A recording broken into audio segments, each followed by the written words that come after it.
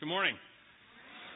My name is Michael. I'm one of the pastors here at the church, and we're very excited to have all of you with us today on this wonderful Sunday morning. And before we get started, I had a moment at the 9:30 service that I didn't have at the 11 o'clock service because I knew it was going to happen. But at 8:30 every Sunday, we get together as a programming group. John, who runs the sound, Daryl, who is one of the worship leaders, Stacy, who runs all of our lives, and myself. We get together and we talk about the service, and she gives us this little sheet here, and it's the order of worship. This is everything that's going to happen today, including Danny Mills coming to speak today and all that stuff. Tells you the songs, and this morning, as we were sitting going through this meeting, I wasn't listening to them. I was there, but I wasn't really there because I was a little preoccupied with something that I'll get into in a moment. But when they came out of that song "Hungry," which we haven't done in a long time, it's an old song. We used to, when I was one of the worship leaders here, we used to do it, and I love it. And then we got into he starts playing "From the Inside Out." I just had this "No, you didn't" moment because I love that Inside Out song, and I don't usually talk like that, but it was just one of those things that just came out of me. Oh no, you didn't. Go and play that song. I just love that song and being able to open up and just to worship. Just to let it go, and I'm kind of a conservative fellow, and I mean you'll see me bouncing around and dancing around up there, but very rarely do I raise my hand. But man, sometimes I just gotta. I don't care what you people think about me. You know, I'm raising my hand because this song rocks, and JC is the bomb. So I had that moment earlier, and I'm so grateful for our worship team and for the blessing that we have. And not all of them are here today, but some of them are, I think, maybe out in the. I see at least one of them out there. And if you wouldn't mind just giving a thanks to those guys and girls.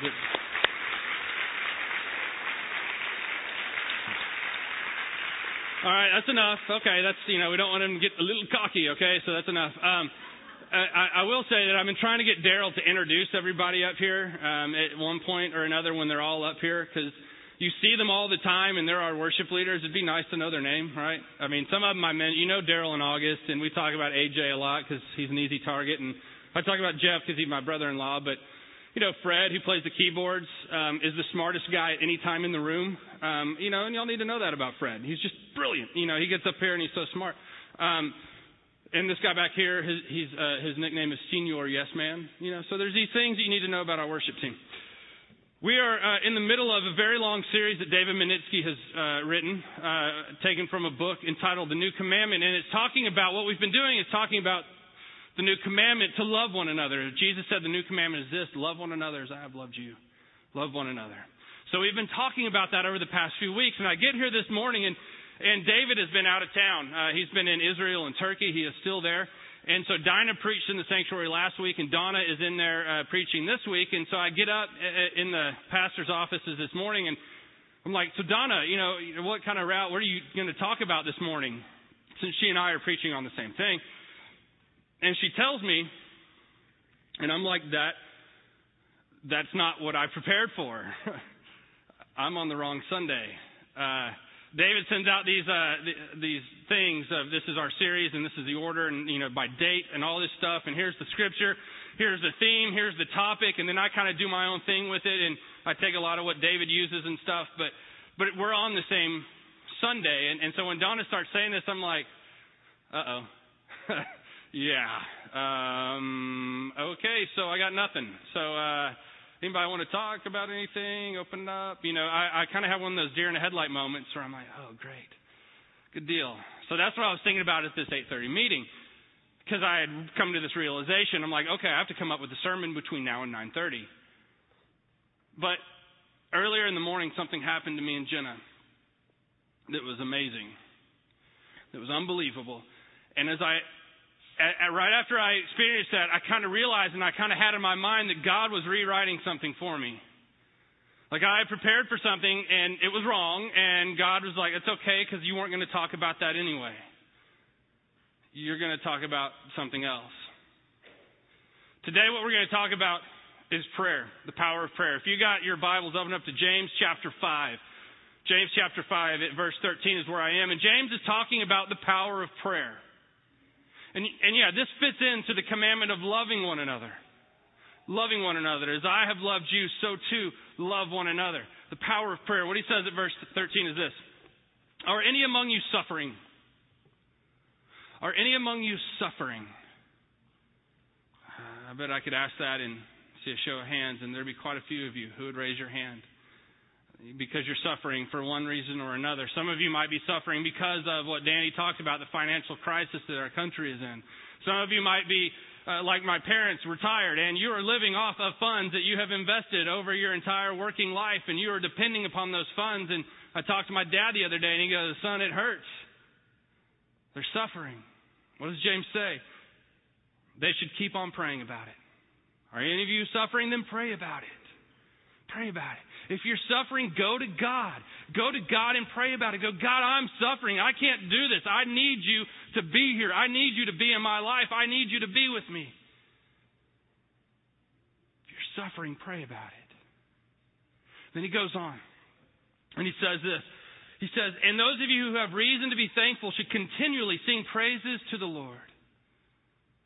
You may not be suffering right now. You may be in a time of blessing and thanksgiving. So tell God about it. Pray to God and say, God, thank you.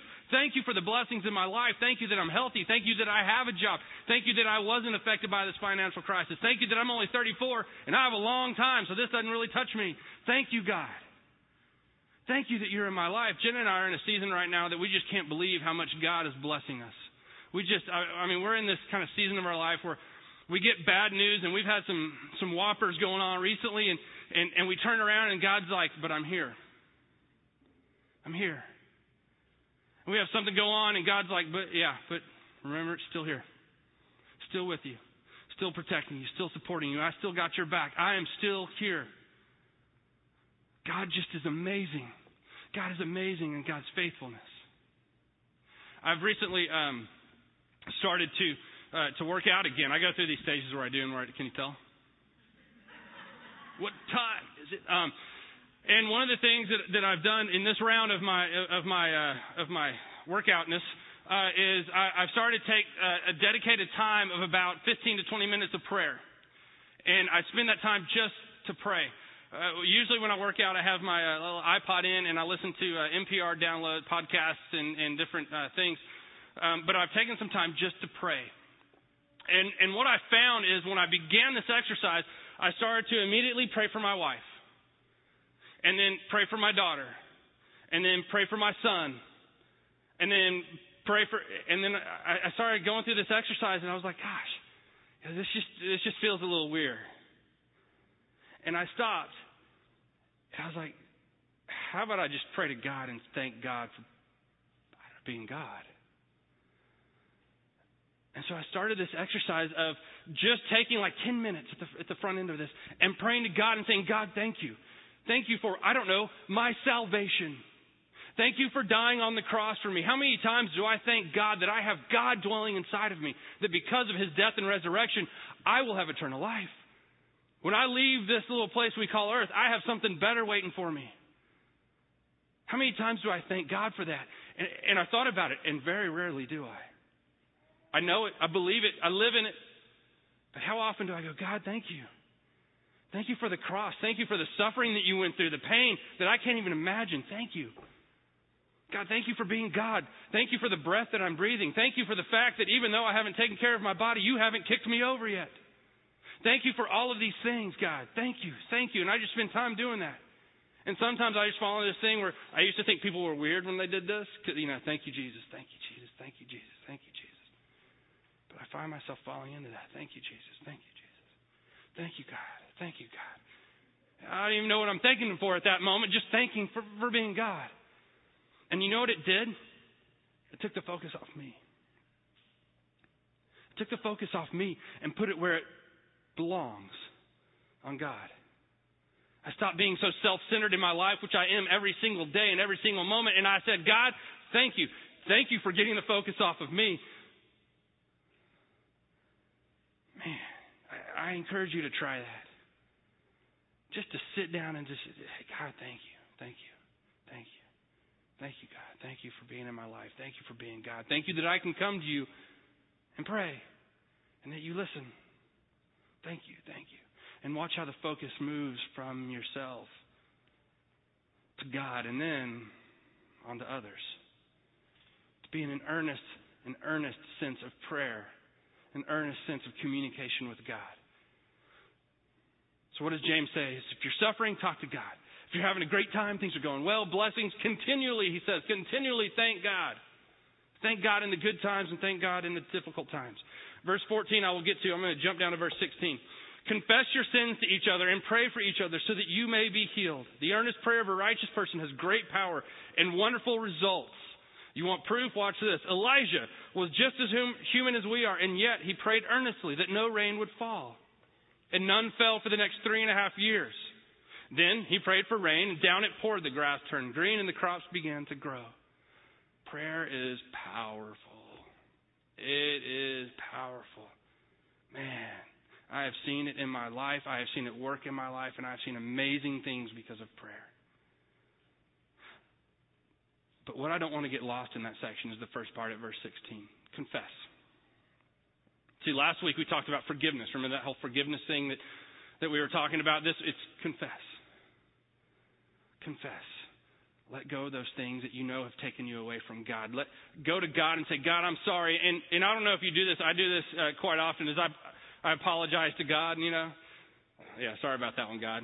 Oh, yeah, remember that just a second ago? Yeah. So remember how I just acted when that person cut me off driving? Sorry about that, Lord. Bless their family. Bless the little pygmies in Australia. How often, though, do we truly acknowledge those things, those transgressions, those sins with someone else? Because you can do it in your own life, and you can do it, on your knees in your room, and that's great, and God is there, and God hears you, and God forgives you. But if you want to take ownership over it, like I have really let this go, you need to do this out loud. You need to do it with someone. And not just anybody. Don't just run to somebody and say, hey, guess what I did? Sorry about that one.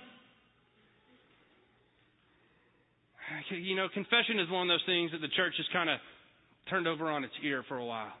We've abused it. We've taken it to different levels, and we've used it against people. And for the church, I confess that, and I apologize and ask your forgiveness. But if you think about it, sometimes that is the way confession goes in the church. And at one time in the church history, we asked for money to give you absolution. You came and you confessed to us. Great. I will give you forgiveness for this amount. For $19.95, I can forgive those sins. The church did that. Can you believe that? That we abused that power. That doesn't stop James from saying, you need to confess. You need to go to someone and confess. And that's not coming to me. Please don't beat a pathway to my door and give your confession. If you need to come talk to me, great, I'm there. But it means go to an elder of the church. And by elder of the church, I mean somebody who's mature in their faith, mature in their walk, has been through it. Someone you trust. And confess. Release yourself from that burden. And allow the healing to begin. Verse 14. Are any among you sick? They should call for the elders of the church and have them pray over them, anointing them with oil in the name of the Lord. And their prayer offered in faith will heal the sick, and the Lord will make them well. And anyone who's committed sins will be forgiven. Are any of you sick? And let God heal you. There's a guy who was driving down a country road one morning. It was 7 o'clock in the morning. And he felt that God was telling him to stop at this house. And he was saying to himself in his mind, and he's like, God, it's 7 o'clock in the morning. It's the country. Shotguns are around in the country. I'm not stopping at somebody's house at 7 o'clock in the morning in the country. And so he drove on. But he felt God's presence and God telling him, you need to turn around. You need to go back to that house. So he turned his car around. He drove down the driveway. He got out and he went up to the door and he knocked on the door. And he's like, these people probably aren't even awake. And he knocks on the door and somebody opens the door. The man of the house opens the door and he's in a bathrobe. And he's in his mind going, see? And the guy said, and the guy who knocked on the door said, I felt like God telling me to come here. And the man in the bathrobe said, my wife fell this morning and she hurt herself pretty bad. And we were trying to decide whether or not to take her to the hospital. And the guy's like, maybe I'm the ride. Maybe But he didn't have a chance to respond because the man in the bathrobe said, "Would you come in and pray for her?" And the guy goes, "Whoa, I'm just, that's not my gig." And the man in the bathrobe said, "I've been a minister for 30 years, and I know when somebody has been anointed, and God sent you here to pray for my wife. Please come in." Now, I would like to tell you the rest of the story, the Paul Harvey-esqueness of the story, but I don't know it. I don't know what happens. I don't know what happens when the guy goes in, because I had to come to work this morning, and I didn't get to hear the end of the story. See, this morning when I was coming to work, Jenna and I were out on the driveway. We had Corbin in the back of my pickup with the tailgate up, kind of a cage for a 16-month-old. We had put Gracie into the front seat of the stroller, and Gracie had a bad day yesterday.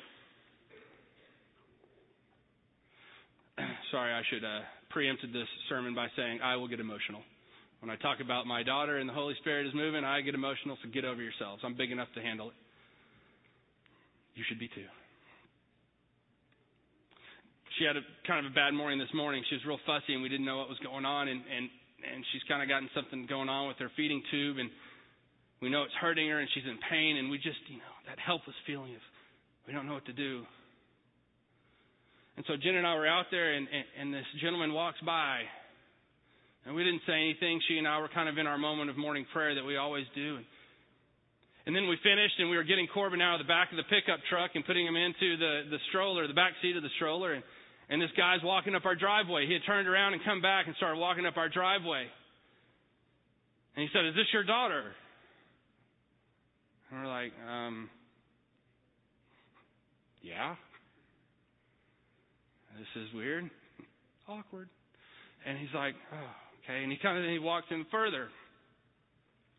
And he looks and he goes, "And who's this little one?" I was like, "Well, it's our son." Surprise. He's in the same stroller. And Jen and I were really looking at one another and just kind of trying to figure out what in the world is going on at this moment. And he says, "Can I lay hands on your daughter and pray for her?" Yeah. And at that point, he did that, and Jenna got on her knees, and she started crying, and Corbin was actually quiet. Not for the whole thing. He eventually started going, "Whoa." But this guy just started praying for grace. And then he got up. And all through my mind, I was like, do you know who I am? What I'm about to go do? Do you know that I'm a pastor and I'm about to go preach a sermon and you're just walking in like that? Do you know anything about my daughter and the life that she's had in her 2.5 years and the medical things and all the prayer that's gone over her? I mean, who are you? All these things were going through my mind, and I just couldn't bring myself to say it because I knew that he didn't know. That it wasn't his place to know. God told him to come in and pray for healing for my daughter. Come, bring it. Man. Yeah, and when he left, I ended up, I was like, do you live around here? Or are you an angel? I mean, seriously, I've got to know. And he lives a few houses up. But, man. Let me tell you, I don't know, and I haven't had a chance to ask Jenna how Gracie's doing. Since then, she's just been crawling around in the back right there. I've seen her, but I don't know what's gone on. But I know that God was there, and I know that God was moving, and I know that God can heal. I've seen it too much in her life. The day she was born, in the hospital over here, and a specialist of these things gave one diagnosis and another one gave another diagnosis that conflicted. They didn't agree with one another, but they knew that they couldn't handle it at their hospital. So they put her in a little plastic box and on top of a stretcher and stuck her in an ambulance and drove her across town to Methodist. Whoop. Sorry. And they go in there and the doctors over there are like, yeah, we don't know what they saw because this is totally wrong and different. Were they wrong? Were two people that are such specialists in their field wrong? Or did God do something on the transport? They said she would probably never crawl. Well, she's faster than fast. Probably never walk. She's not yet, but she's not far from it. They've said many things about her. They don't know what's going on. They don't know what's going to happen in her life, and I don't either. But I know God moves, and God, I know, has healed her. I know it to the very core of who I am. I know God has touched her life. Any of you sick, pray to God for healing. Last couple of weeks, my wife has been going through this wonderfully fun thing. She, a few weeks ago, came up to pick Corbin from day school. He goes to school here. And as she was getting out of her car, she lost feeling in her left arm and the left side of her face, so much so that she couldn't hold on to her phone. It just fell from her hand onto the parking lot. They pulled her into the director's office and sat her down in the chair, and they called me. I was over at the Corey golfing, because that's what pastors do during the week, just so you know. I was in a Young Life tournament, get over it. And so I leave. I'd only played 4 holes, and I need to go back. I hadn't finished my round. And I'm like, oh my gosh! So I run over here real quick, and I pick Jenna and Corbin up, and we go to her dad's office. He's a doctor, like right over there, and he checked out her vitals. And by that time, her feeling had mostly come back, and her vitals were fine. So he didn't think it was a stroke, I guess.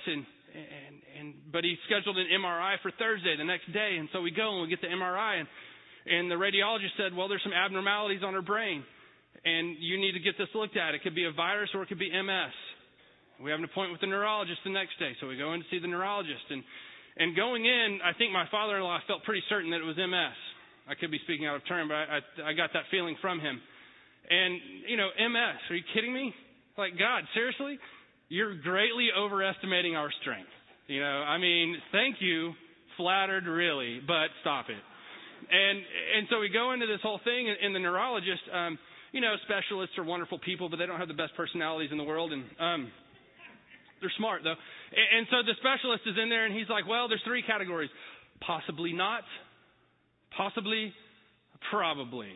They don't have a definitive test for MS. There's just 3 kind of categories. And he said, well, I put you kind of in the possibly category, but over towards the probably side. He said, but there's some things that are just weird. I want to do further tests. So he does blood tests. He does a spinal tap. He doesn't. He sends her to do this. And spinal taps are not fun. I've never had one myself, but Jenna has now. And so she's laid in bed for the rest of the day. And, oh, by the way, to go with all this, her head is just massively killing her. So she's in bed. So for over a week, these headaches are occurring. We get the results back from the spinal tap and from the blood tests, not all of them, but most of them. And he's like, they're not really showing signs of a virus. They're not really showing signs of the migraine thing. They're not really showing signs of MS. That doesn't say that you don't have MS. It just says that this test doesn't show it. And then she goes to her small group. She decides that, I'm going to get up. I'm going to go to my small group. The headaches have been going on for a week. A little over, I think, by that point. She goes in, they lay hands on her, they pray, her headache's gone.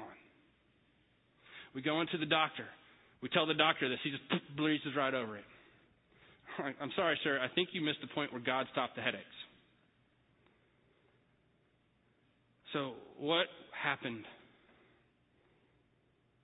Oh, that's a professional diagnosis. Oh, let's wait and see. We'll do another MRI in December and see what's going on. Why did she have these abnormalities in her mind? I don't know. Take a look at my brain and let's see what's going on up there.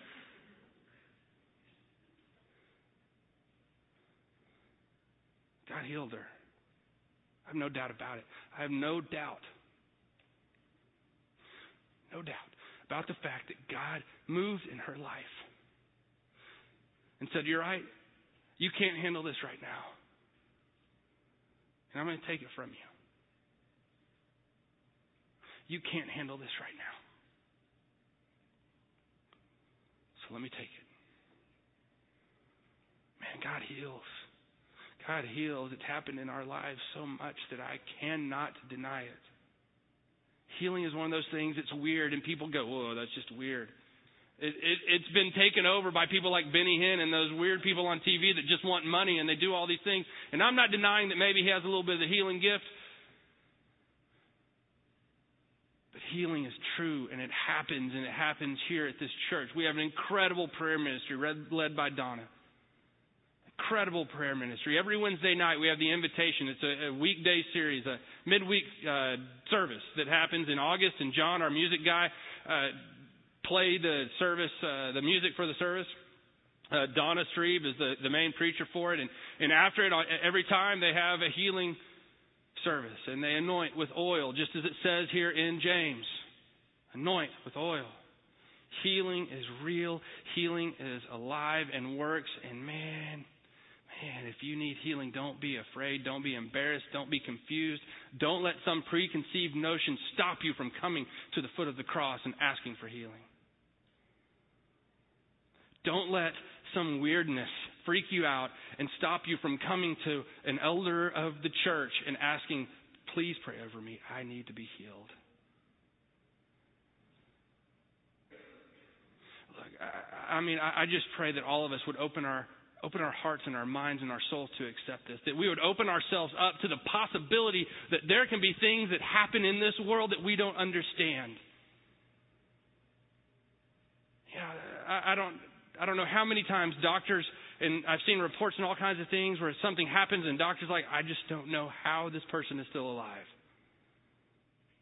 I do. Come talk to me. God heals. If you need healing today, please don't let your mind or the world stop you from coming forward to our prayer team or to myself and ask for it. Please open yourself up to this knowledge and this realization that God does heal and God does move. And look, if you are ever walking on somebody's street and God tells you to stop, please listen. Please listen. Because I don't know if I'll ever see that guy. I'm sure I will because we're neighbors. But, man, he did more for me this morning. God moves in this world. God moves in this world. Let us pray. Heavenly Father, we thank you and praise you for being a God of healing. For being a God of such great love and passion that you are wanting to be in communication with us. That you long so much for us to talk to you. And Lord, at the same time, so much for us to listen. Lord, help us all to take time during the week to stop. As Daryl said, to stop. And allow you to speak to us. God, help us all to realize the great power and strength of prayer. That in our times of suffering, in our times of pain, our times of loneliness, our times of sickness, Father, that you are there. That you care more for us than we could ever imagine. That you love us so deeply and desperately we could never grasp hold of that realization. Lord, help us to know that you are God. Lord, we thank you and praise you for your Son, our Savior, Jesus Christ, in whose name we pray.